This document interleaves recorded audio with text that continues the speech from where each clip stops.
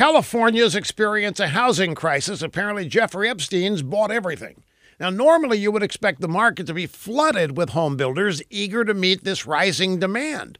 But California is not normal. It's run by leftists, so the opposite is happening. So far this year, California home builders have had 20% fewer new projects approved than last year.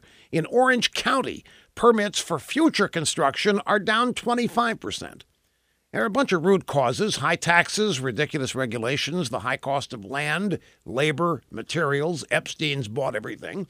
Expensive government fees. Builders that once made a profit on moderately priced housing have been stymied by environmentalist laws and neighborhood protests.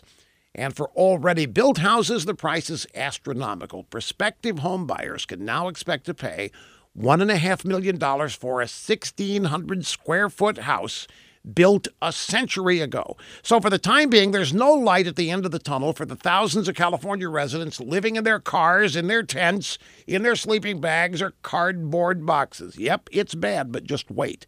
It's a deep blue state. The Democrats run everything, which means things can only get worse for the people affected by this.